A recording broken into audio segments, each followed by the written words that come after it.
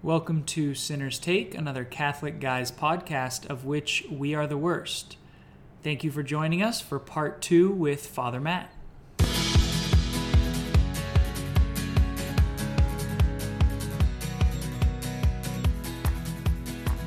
So one thing that we have touched on kind of in the past is the difference between being culturally Catholic and maybe living the faith. So do you have any thoughts on that up front, or do you want me to maybe clarify more kind of what I'm getting at? I got some thoughts there. I think you're right. It crosses all different cultures and societies.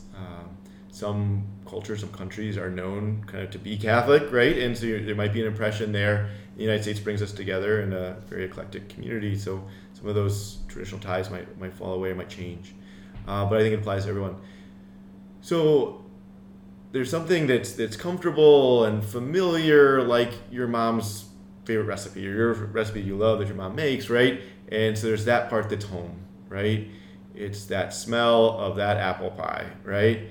And it's some goofy song from Mass, right? And you're like, oh, I know these words, right? And there's something comfortable there. And there are some people that only tap into that at perhaps Easter or Christmas, or when a family member gets married, or there's a funeral perhaps in the family. In some ways, I would describe that in some ways as cultural Catholicism, or maybe there's no liturgical involvement as well, but a lot of people still identify on the census or any kind of form like that as Catholic. I want to dive into that, about what that means to them. I want to encourage, certainly as a priest, that people experience the fullness of what their faith has to offer. I feel like God created us in such a way that we can fully rely on God. We don't need to do it all ourselves. When we try to do it ourselves, things don't work out so great. And so when we kind of get this message like, hey, let's celebrate the Lord's resurrection, once a week, it's not because God needs the pews full, right? That's not the point. It's because God knows us, that about every 8 days or so, we're going to need a refill, right? And so it'd be a good reason to go to Mass, to receive Jesus' body and blood, to be with our brothers and sisters. And as you say, to go out to love and serve the Lord and by our lives, to go out and put our money where our mouth is at, right? So there's that basic anthropology that's going on. So that's something that could be always more. And so I'm trying to move toward that direction. That being said, I also want to recognize the beauty of a faith that is still a remnant. I don't want to lose that ember, whatever bit is glowing there. And if you find yourself there, or friends, I would say add a little oxygen to that ember, see where it might glow. Right? Again, thinking back to your family's story, if it's coming from family, what was it that helped your family coming across the Atlantic or crossing the Rio Grande, whatever it might have been, that they brought their faith with them, and that helped them through very difficult times, right? There's that kind of thing. If you have those kind of old stories in your family, or you have some rosary, or the smell of incense, or the song on a piano kind of has a happy memory for you, think about why. What was it like when you were younger and that held more meaning, and try to see if there's more there to grow from. There's just a lot of wealth too. We talked about the church fathers and mothers and the theology there.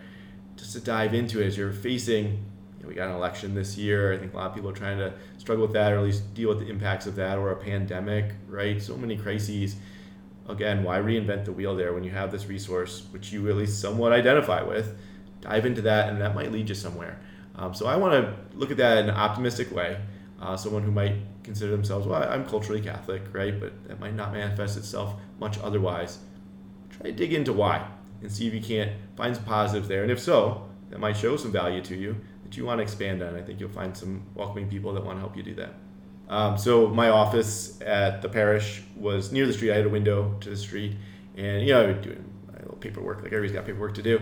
And once in a while, you'd see a guy who was clearly in a gang, right, a drug trafficking kind of gang. And you could tell by the tattoos, either on his face or perhaps what he was wearing, or because I'd seen him in the neighborhood, right, doing other stuff. It was a big place, but not that big of a place you couldn't recognize people. And so you might have an immediate impression of someone dressed like that or with tattoos like that, or you'd seen involved in other things. What I thought was quite beautiful, despite those elements of that person's life, going by the church, the guy would sign himself, right? Or when tragedy struck in his family, maybe his mother died or grandmother, or even somebody else who was his friend involved in nefarious things, faith took on a meaning there too. So you never know what's going to happen until great need strikes. But also I was given a lot of hope seeing that guy's response there, that there was a chance, right? A little bit of Han Solo there, right? Scruffy looking nerf herder or whatever. There's a chance to dive into something else beautiful. And yes, the faith gets co-opted. Watch the Godfather movies. You can get into that. It's not certainly unique to any one culture. But as people seem to have kind of moved away from the faith, at least in a formal expression, if there's that cultural remnant there, that too gives me hope. Yeah, that's beautiful. Really using that mustard seed as much as we can. And I think it's also easy for us to, and again, I'm guilty of it too, for us to see the way that we might interpret someone else isn't practicing their faith to the fullest, and to be critical of that, and to overlook the ways that we're not following God's will or practicing the faith as much as we can. So definitely to keep an eye on ourselves and not on our neighbor, because we can always be doing more. So one, I guess, field that we're kind of been getting at in a few ways, but maybe we want to touch on directly, is some modern or common struggles of college students and the role faith might play, not directly in their faith lives, but in their life outside of that. Mm-hmm. Yeah, so I lived and worked with college students the last 5 years very explicitly, in residence halls the last 6 years. Anyway, just for a while, and kind of seen a number of trends, and I admit mostly with men. So loneliness is a big thing, for sure. Coming to a new place and feeling challenged in ways that you feel like an imposter there definitely knocks down your self-esteem. I see that as very common. From there, trying to fit in, living up to an expectation you think is there, whether that's true or not. I see that in a public way, a lot of times, and maybe particularly at Notre Dame, with abuse of alcohol, right? And different struggles that leads into. Certainly if someone develops or already has an addiction, just making poor choices when one's intoxicated. And we deal with a lot of very sad situations. Somebody's getting hurt physically by hurting themselves or hurting other people. There's a whole bunch of literature and conversation about the Title IX sexual assault conversation in the United States. It's an important conversation to have.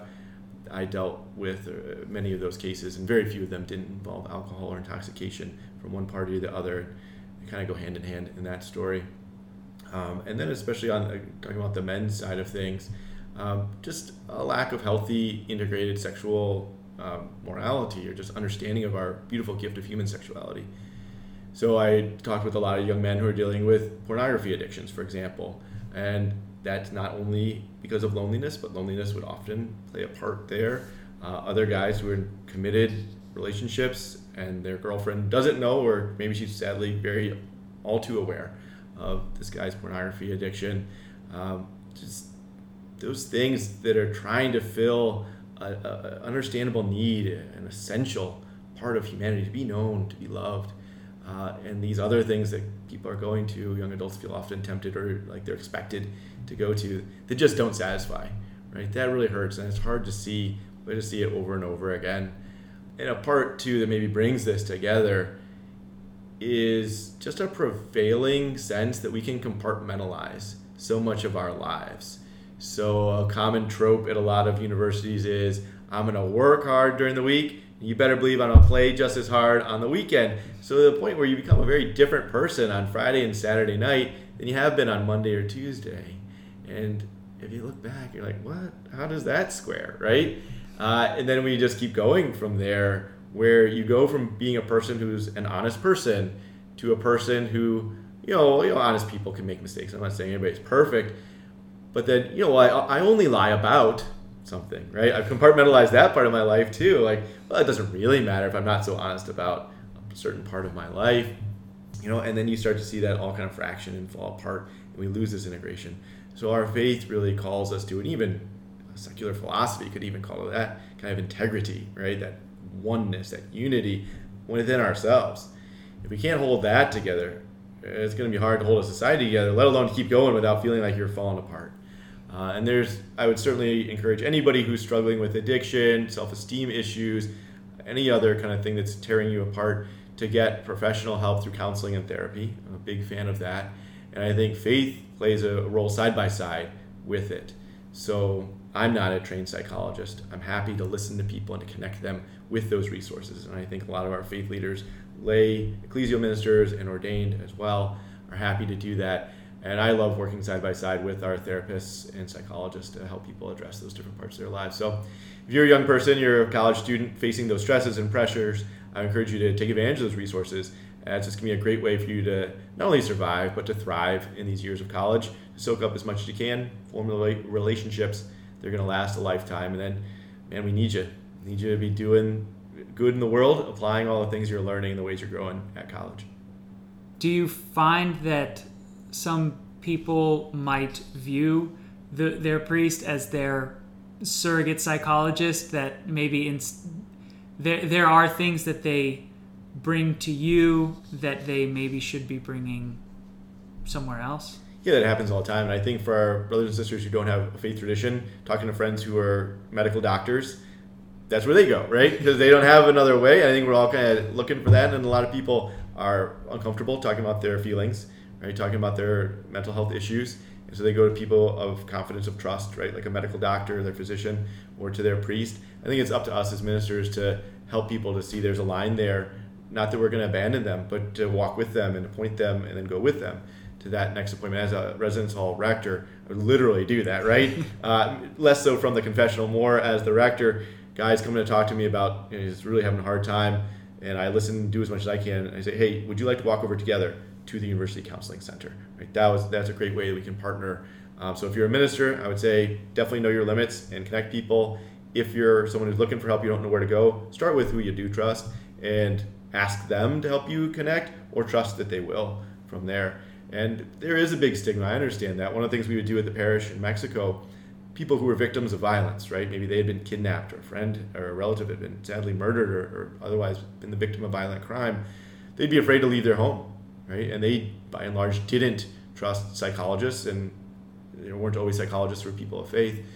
We would encourage them to come to the parish. We would go and accompany them from their home, and at the parish we would have trained psychologists and psychiatrists who are also people of faith to bring that together. And I think that's a real resource that we can add to the community. Yeah, my background is in psychology, and that's the field I was going to go towards before law school. So I am a huge proponent of probably everybody should see a therapist. They're just doing a lot of good. And especially like you were saying, that do have a faith background as well, so that they can have a good understanding of maybe certain things with which you're struggling. But even if not, I think there are aspects of the human psyche that they're just so beneficial to have. But I like the point you made that taking the first step with someone you trust, maybe it is too big of a step to get to a psychologist or psychiatrist.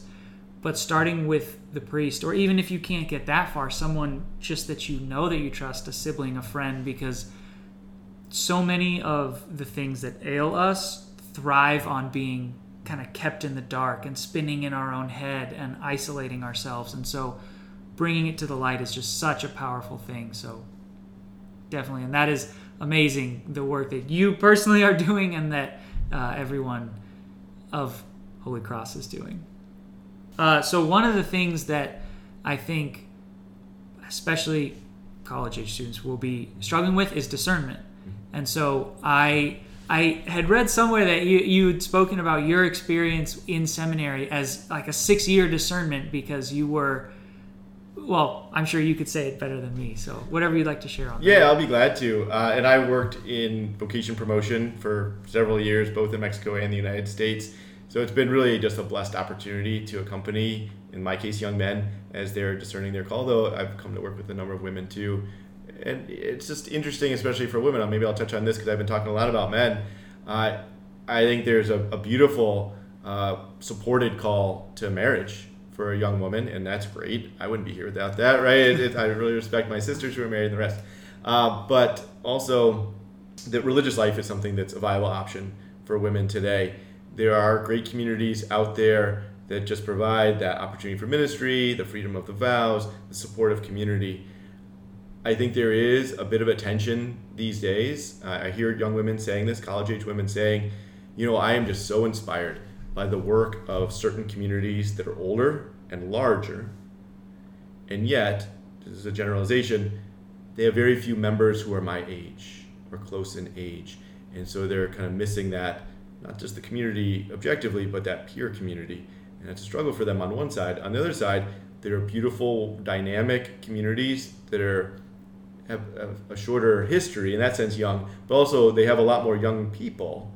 And now there are definitely exceptions to this too. But by and large, maybe they don't have the network of hospitals or the opportunities to be a university professor in chemistry or engineering in those communities, right? And they're both necessary, right? Whether that's on the second hand, as I described it, a group who teaches in primary education or is directly serving the poor and homeless, right? This is just as important as running a healthcare network, right? And again, I'm overgeneralizing, but I hear a lot of young women saying, I want to do the ministry of a certain group, but I want to have the peers of another group. And my heart goes out to young women there. I would say there are different combinations there, or maybe you're going to be the first person, the beachhead, to get that going. And religious life also has its cycles as well. There are new communities that start all the time. Perhaps you might be a part of that. So dive into that. Certainly, if God's calling you to marriage, it's a beautiful, wonderful vocation to be uplifted. And then we kind of also talk about a third vocation as well, a call to single life. Not one that's selfish as a bachelor or bachelorette, right? But one that is dedicated to God and neighbor, loving God and neighbor. I have a friend who's a consecrated virgin in the Diocese of Lansing. And it's just great to see her commitment there and her ministry. And, just to see how she serves in a way that's unique to mine, right? As a religious, living in community, she didn't feel called to that, right? And nor does she feel called to be married. And yet she can live out her life that way. So, whether it's a single life dedicated to God and neighbor, to a religious life, and perhaps the priesthood on the men's side of thing, or to marriage, just listen to that call and see where you're most at home, right? Talk to people who know you. Ask them where they might see you or your gifts at work. You go from there.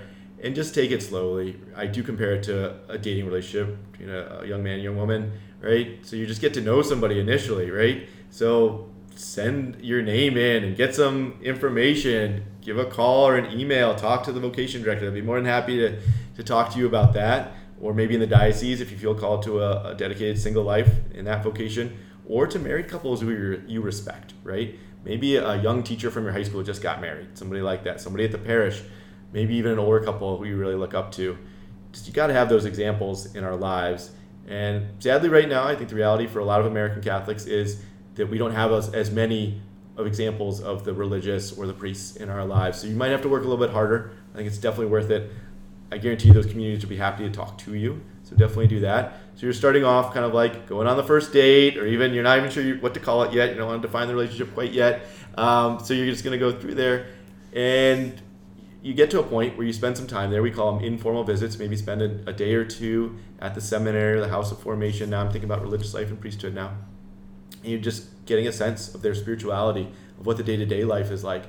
If that makes sense, you take another step. If it doesn't, you don't. And don't feel terrible. Don't feel like you let anybody down. So you go from there. And I'll get even more specific. In Holy Cross, you would do this informal visit. Then you make an application to a formal visit. If you're accepted, you have a 1 year, we call it postulancy. You're still on your own financially, yet you live in the house. They don't charge you rent or room and board or anything, but there's a difference still. And you're asked to live as if you were in the house, right? So you're not dating, and you're going to be obedient to the house schedule, and you're going to live simply. And it's just a great way. Up to a certain point, you can learn as much as possible. At one point, you need to live it out, right? And so if you want to use the dating relationship, I guess you need to know what that person's going to be like when you're like working on a project together, you're going to mass together, you're serving together, you get to see how you work as a pair. Same with the religious community. And then eventually, so in Holy Cross you have this postulancy. The next year is our novitiate. This is a year of prayer and silence on a mountain, literally in Colorado. It's great. I'm a pretty big extrovert. I thought I'd hate this. I ended up loving it. Miss it a lot. So for us, it's 1 year. For the Jesuits, it's 2 years. For a lot of sisters communities, it's 2 years. It's a time away from formal studies generally, where you're learning about your religious community. And really, if you spent that first year getting to know in a horizontal way the community writ large, this is your year to go deep, in a vertical way with God, your relationship with God. And if that has gone well, in Holy Cross you take your first vows. This is 1 year at a time. the same vows of poverty, chastity, and obedience. And each of those years, as that comes to expire, you're asked to petition again, almost for the first time, right? And to say why it's been so good or what the struggles are you want to keep working on. If you want to continue at all, you certainly can discontinue if you'd like. And the community would say the same thing, like, you know what, Alec, it's going great, or, Matt, maybe you need to take some time away, whatever it might be. And so for us, that's 3 more years. And at the end of that journey there, 5 years, you would petition to take final vows. And that's like asking somebody to marry you, right? And in my case, after all that time, there were certainly struggles. There were plenty of years where I thought, like, goodness, this is 85, 90% where I'm supposed to be. This is kind of a no-brainer. Other years, it's like, 51, 50 and a quarter, should I keep going? It's just enough. But it was enough to keep going. And not that it was perfect in any means or any way.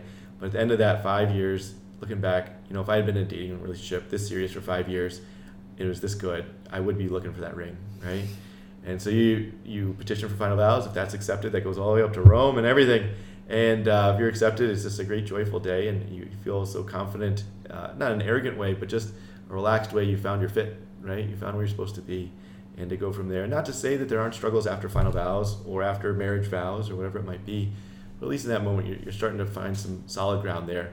You profess your final vows, and if you're called to priesthood, you'll get ordained a deacon, get ordained a priest. It's also an addition, right, in this religious life kind of context, and you go from there. And yeah, that's the big moment for us in Holy Cross, is our final profession, what unites us as brothers and sisters and priests. And actually our brothers and priests take final vows together, and the next day the guys who are called to be a priest would be ordained a deacon. But I love that unity in our final profession, something that binds us all together. That is beautiful. I haven't heard it phrased in exactly that way as, yeah, if I were dating someone for 5 years, that'd be great. And also, I think hearing that is comforting as well, that you're not committed as soon as you talk to the vocations director, as soon as you start in the seminary, you're not a priest right there. There's time, and there are so many guys. I mean, Bobby, one of our recurring hosts here, he spent some time in the seminary, and it's a beautiful way. At the very least, it will help you find whatever your vocation actually is. But then also that time you get to spend deepening your relationship with the Lord is beautiful. I totally agree, and I don't think that time is ever wasted, right? I started off, there were 6 of us total, 2 of us are priests now, and the other guys, I stay in pretty close touch with most of them, and they would say they're better husbands and dads today because that time they were able to grow in their relationship with God, right? And so hopefully their spouses are happy and their kids are benefiting from all that. So yeah, I think that's totally true. And I know there was a stigma at some time, like, oh, I failed, or I didn't make it all the way, as if that's how you should look at it. I totally disagree with that point. I would say, as you did, this is not time wasted. You're going to benefit from this, and so will whoever is a part of your life later on. Yeah, my thought in the discernment of vocation, and this is just maybe new words for me, but that you're figuring out where you will best be of service. So, and the reason this came up in my head as you were speaking was how easily so many of us forget the consecrated single life as a vocation. And it's not, just like you said, it's not I'm going to go do whatever I want now. It's that I am now, so I can serve God and my community in this distinct way, whereas marriage is God and my spouse, and the priesthood is God and my parish, or however you make that distinction. But each vocation is service, and really viewing ourselves as how can we glorify God and be helping those around us. So where that, and maybe this will kind of start landing the plane here, but why law school? All right. Yeah, I get this question a lot. Yeah, it's totally a fair question. So I've mentioned already at length how much I enjoyed that ministry working with young adults in the university setting. In Holy Cross, we have 6 colleges and universities across this country and others in other countries. So there's just a lot of ministerial opportunities there.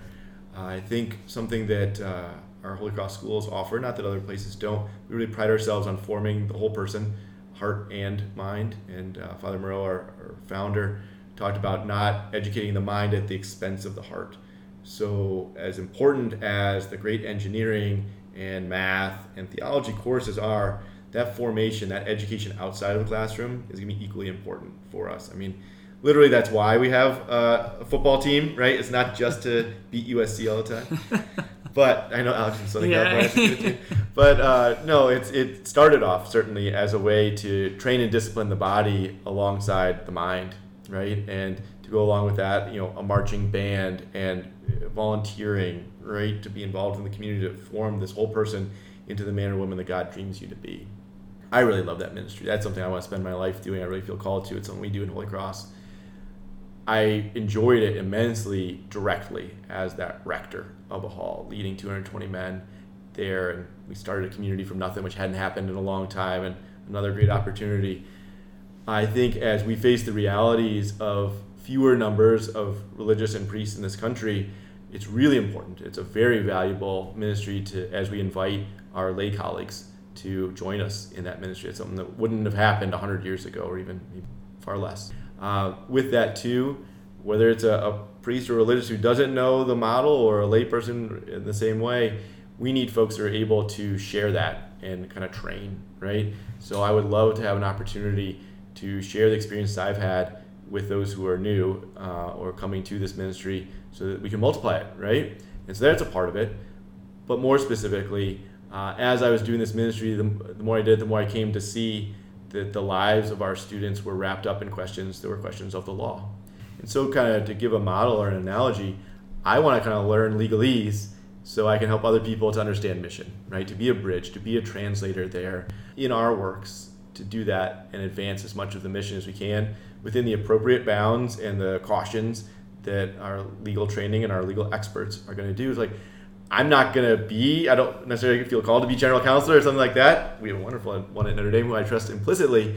But I hope to be a support in there, a partner there with that mission side, and to be able to dive deeper into those conversations and as much as we can together to move this mission forward. So that's really kind of that call and hope there. The provincial and the whole province was excited about that, needing folks in student affairs and kind of these ministerial administrative roles to multiply the efforts that we have there. Again, expanding that team, involving as many people as possible in it. And they're just going to be parts of this country and parts of higher education maybe aren't as familiar with the faith model in general, but maybe particularly our Holy Cross charism. So if we can get a guy in there, somebody in there with experience, and especially a broad experience, that the legal kind of framework and problem solving that we're developing, if I can bring that as well, I would just see that as a resource for the whole effort. That's so cool. How has the 1L is how we refer to a person in their first year of law school. So how has 1L affected your priesthood? Are you still able to give mass? And how has your, I guess, day-to-day life as a priest shifted? Yeah.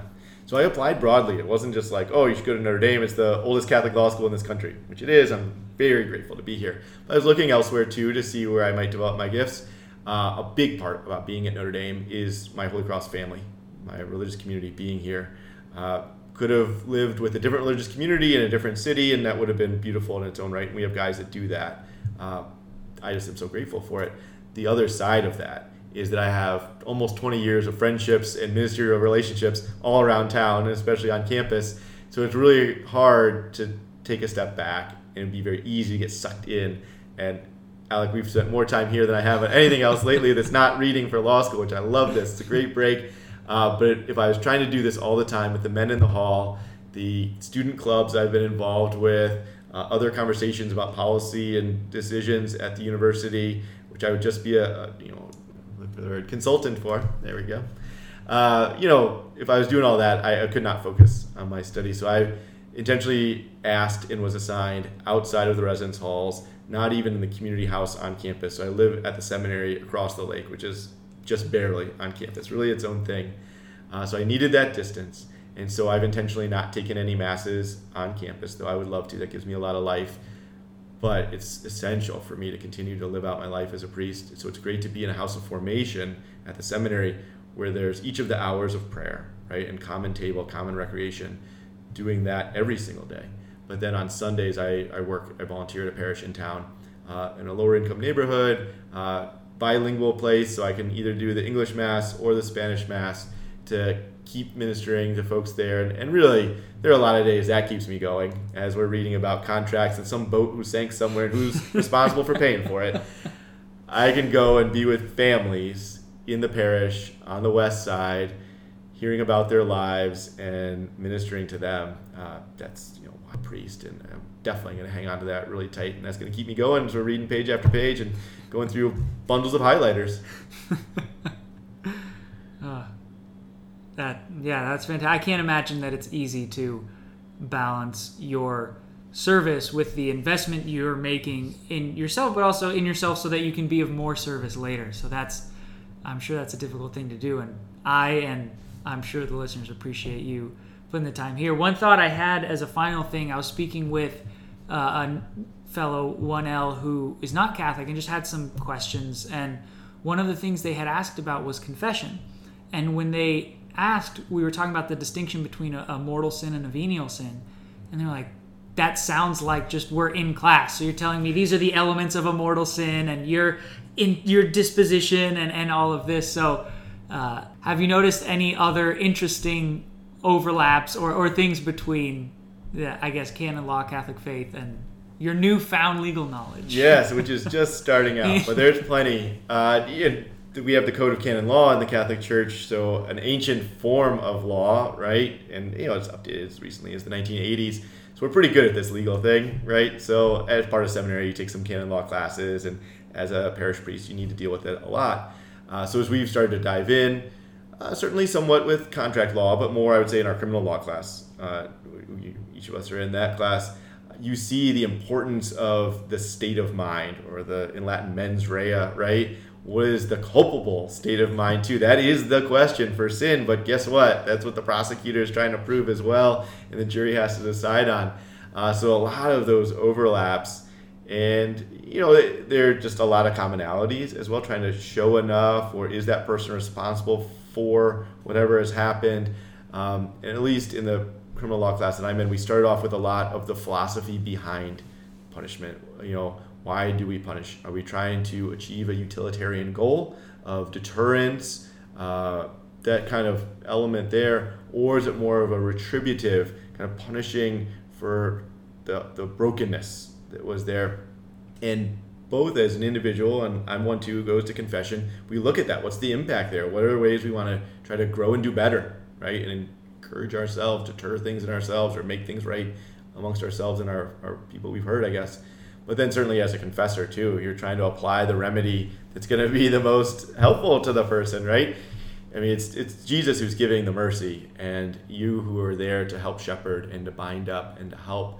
And so you want to be fair and kind and humble, and also to challenge and to try to offer resources as well. So there's a lot of those overlaps with the law, the civil law, and then the canon law there. I think if there's any other good ones. Well, just like with contract law, I was talking about that before. One thing I say, it's the last thing before marriage prep, and I know you're getting ready for this. So at the rehearsal, I'll say to people, I'm sure we're going to have a great celebration at the reception, but please, before the wedding, make sure you have something to eat so nobody passes out. That happens sometimes. But also, too, let's not celebrate too much with alcohol or whatnot. If you're not able to enter into this agreement, neither the church nor the state, at least in Indiana, is going to count this as a valid agreement, either a sacrament or a contractual marriage civilly, right? So unless you want to do it all again, I promise you, nobody wants you to do that, right? You better take it seriously. So that's one way where it really comes together there. So remember that. I'll write it down. There you go. Wow. Thank you, Father Matt. This has been awesome. Me for sure, and I hope everyone listening has learned something about the beautiful Holy Cross and all the work you guys are doing.